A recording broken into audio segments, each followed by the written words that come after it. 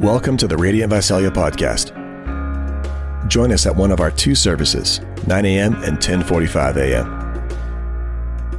Download the Church Center app or visit our website, radiantvisalia.com, to stay connected with us.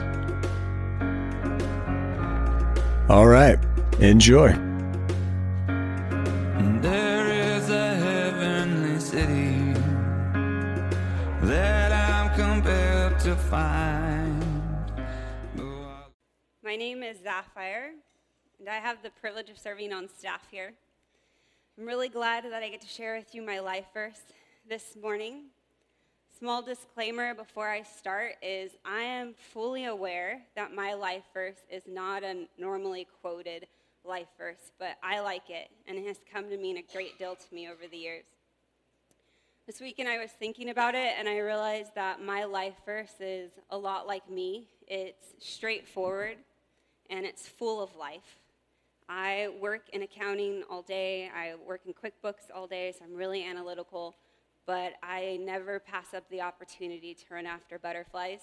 You can ask anyone who's ever gone on a walk with me.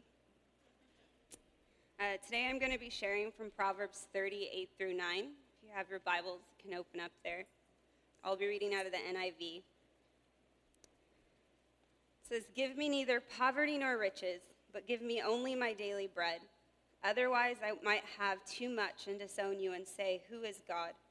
Or I may become poor and steal and so dishonor the name of my God." I like it. I remember the first time I came across this passage, there was nothing significant happening in my life. I was having an ordinary day, stopped to read my Bible, and this passage kind of popped off the page at me. And I remember thinking, what in the world did I just read? Why did this man just say this? This is weird. I don't understand it. I don't agree with it.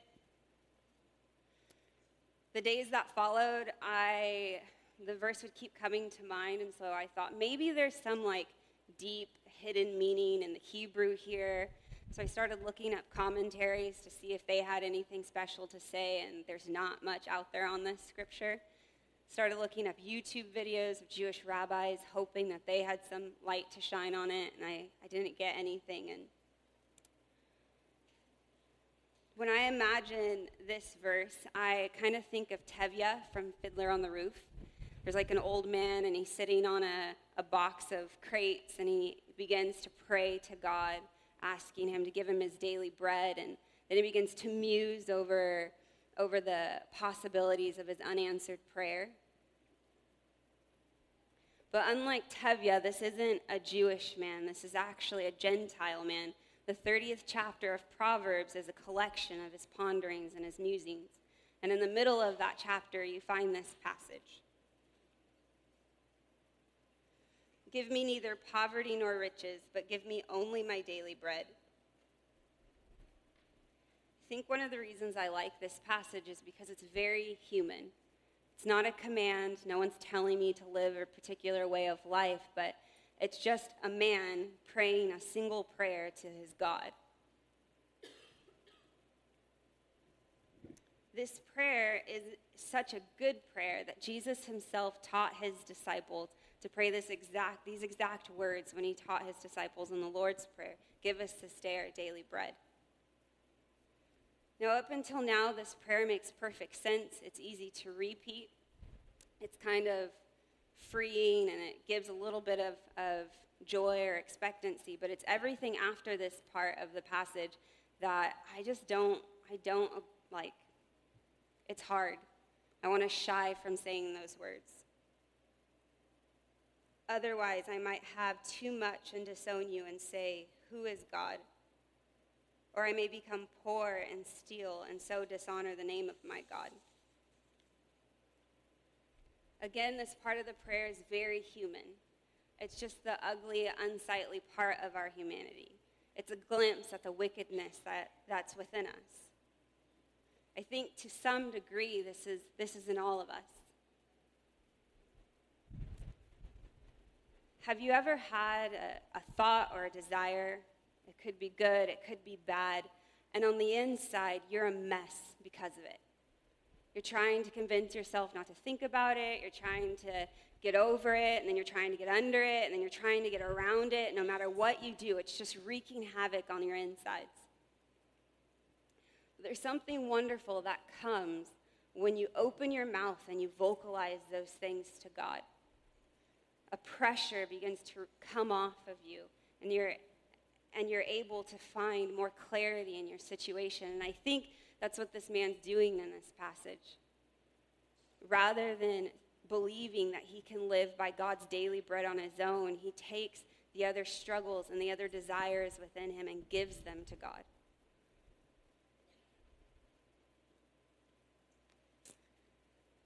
I can relate to this. In my life, I've gone back and forth between these two camps. And I don't think it was until I read this passage that I was able to even see it in my own life. You see, I grew up in a really broken home. My mom was pretty abusive. There was violence. There was drugs. And at different times, my mom would leave me and my siblings alone to care for ourselves. And there were many nights that I could remember my brothers and sisters coming home with food that they had taken from the neighbors or from the local grocery store.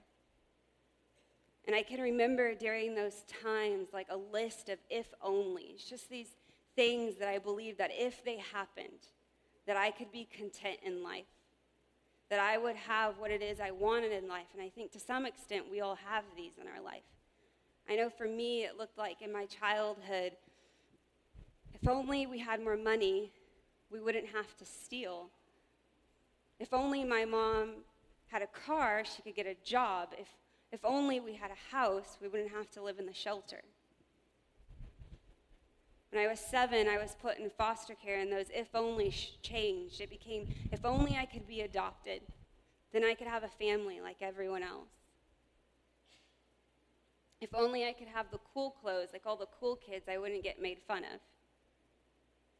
In my adult life, they shifted again, and it became, if only I could have a good job that pays well, then I won't have to live the way I grew up.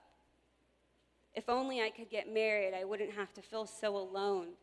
Or my most current one, if only I could have a big fluffy dog, I would be so happy.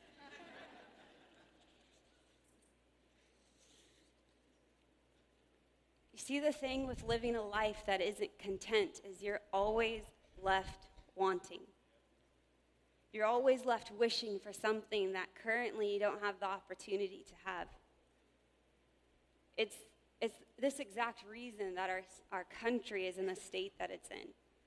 Everyone wants more or better. No one is content with what they have or who they're created to be.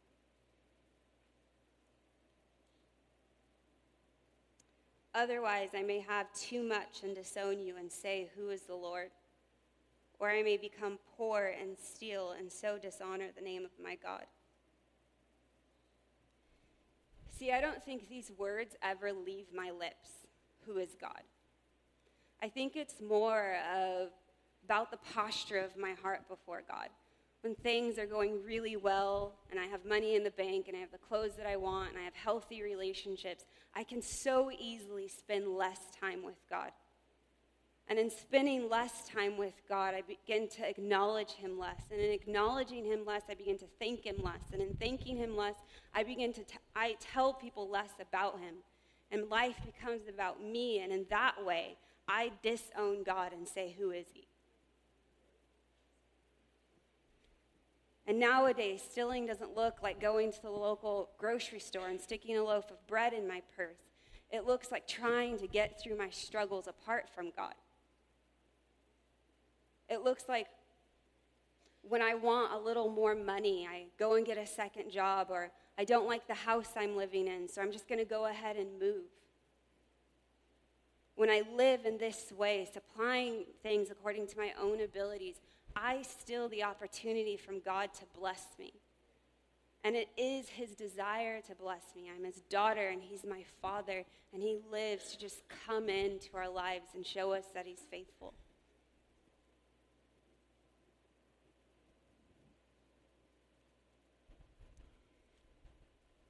Give me neither poverty nor riches, but give me only my daily bread. It's a scary prayer to pray. And it's even more scary when you don't know the person that you're talking to.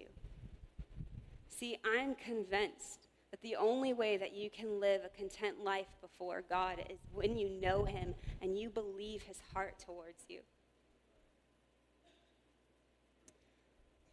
Over the past few weeks, as I prepared to share today, I did a lot of soul searching. I'm a pretty introspective person, and I began to ask the Lord to show me where I wasn't living content in him, where I was doing things on my own accord. And after doing that, I began to ask God, is there a moment in my life where life changed, where I began to trust you, where I believed good was in store for me? And this memory from about 4 years ago came back to mind. It was on Good Friday, and a group of my friends and I were watching The Passion of the Christ. And I had watched that movie before. I grew up in the church. I knew the crucifixion story. I knew that Jesus died for my sins, and I loved him for it. But something about that particular day, the cross became very personal to me. At some point in watching that movie, I began to see two different movies. I could see the movie that everyone was seeing with Jim Caviezel, and then I could see this movie about the story of my life, the stories I retold myself of the pain and the sorrow that I had lived through. And it gets to the point where Jesus is being mocked. They begin to punch him, and then they begin to whip him. And as I'm watching that on the screen, I could see in my own life the people that had beat me, the people that had mocked me. And every time I would see it come to me, it's like it came off of me and it went to him as he got hit. And I began to cry and cry because I was beginning to feel loved. And the baggage and the burden that I had carried for so many years was beginning to be lifted off of me, and I could feel joy. And then I was also crying because the man that I loved was literally taking my punishment upon him. The movie continued, and it gets to the part where he's being crucified, and he cries out, "Father, forgive them, for they know not what they do." And as I watched that in the movie, I could just hear him in my mind, and there was all of these people that had abused me, and he began to just say, they didn't know. They didn't know that you were my daughter. They didn't know that I loved you. They didn't know that I died for you. They didn't know that I treasured you. And each time he said it, there was just such love and forgiveness in his heart towards each of those people that I could not help but just forgive them right along with him. The movie ended. Some of my friends went out of the room. I could hear them laughing and joking and eating, and I stayed in the room. I just kept praying.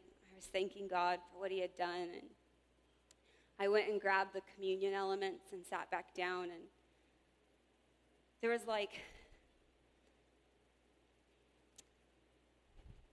this moment where I realized I was at a fork in the road.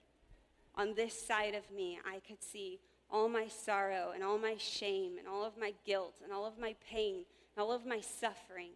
And on this side, I could see joy, and I could see blessing, and I could see a table set before me. And right before me was just a cup. And in that moment, I realized I didn't want suffering. I didn't want pain. I didn't want to be abused again. I wanted a good life, and I wanted what I thought was a good life. And I asked God the truest question I could ask him in that moment. God, will I have more joy in my life than sorrow? And his answer came almost as if I hadn't asked the question, and with pure love, he just said, if it doesn't, would you still drink that cup?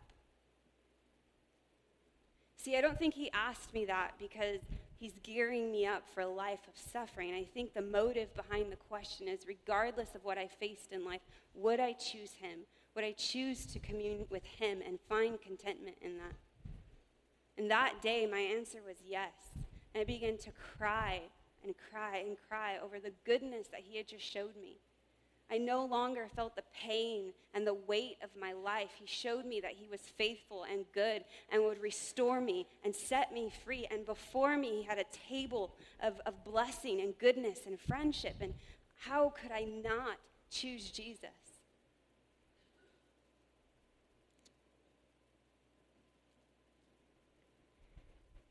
See, I can look back to that day and see a moment in my life where my heart shifted towards God, where I began to believe that he was good. But I'm convinced that a life of contentment can't be lived based off of a one-time experience. It is exactly that. It is a life of daily saying yes to God.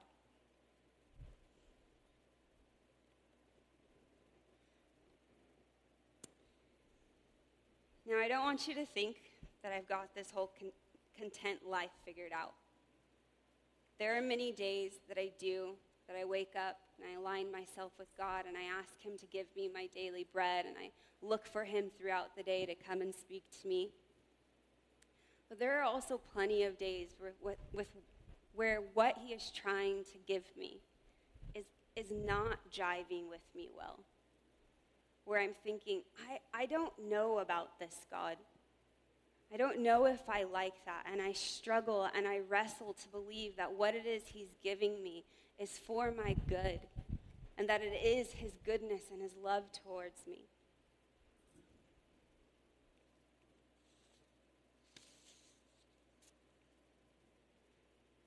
You know, if you hear the word contentment, there are many images that can come to mind of what that looks like. And I want to be clear of what it is I'm talking about here. Contentment is not complacency. It's not giving in to the status quo and just doing with what everyone else around you is doing. It's not resignation where you give up and you stop pursuing the righteous desires that God's put inside of your heart. It's not apathy where you choose to stick your head in the ground and not care about the world around you. Contentment is an intentional choice to daily say yes to God, to daily say yes to his heart for you. So why live a contented life? Number one, because you get more of him. Living a content life is not so much about a doing, it's about a knowing. And each time that you say yes to God, you get to know him a little bit more. And the more you know him, the easier it becomes to say yes to him. The book of John, Jesus calls himself the bread of life. And we are daily given the opportunity and the choice to say, God, you're what I need this day. You're my sufficiency. You're what I need to get through. And the second reason to live a content life is because he's worth it. When we live lives that are content before God, we're able to say yes to our Father and display him through our life and watch him be glorified. It's worth it, saints. Let's pray.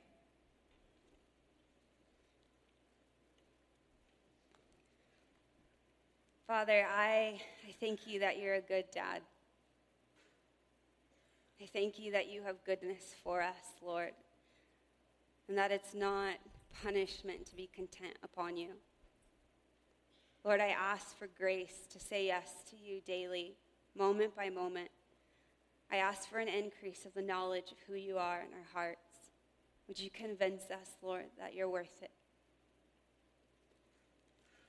Amen.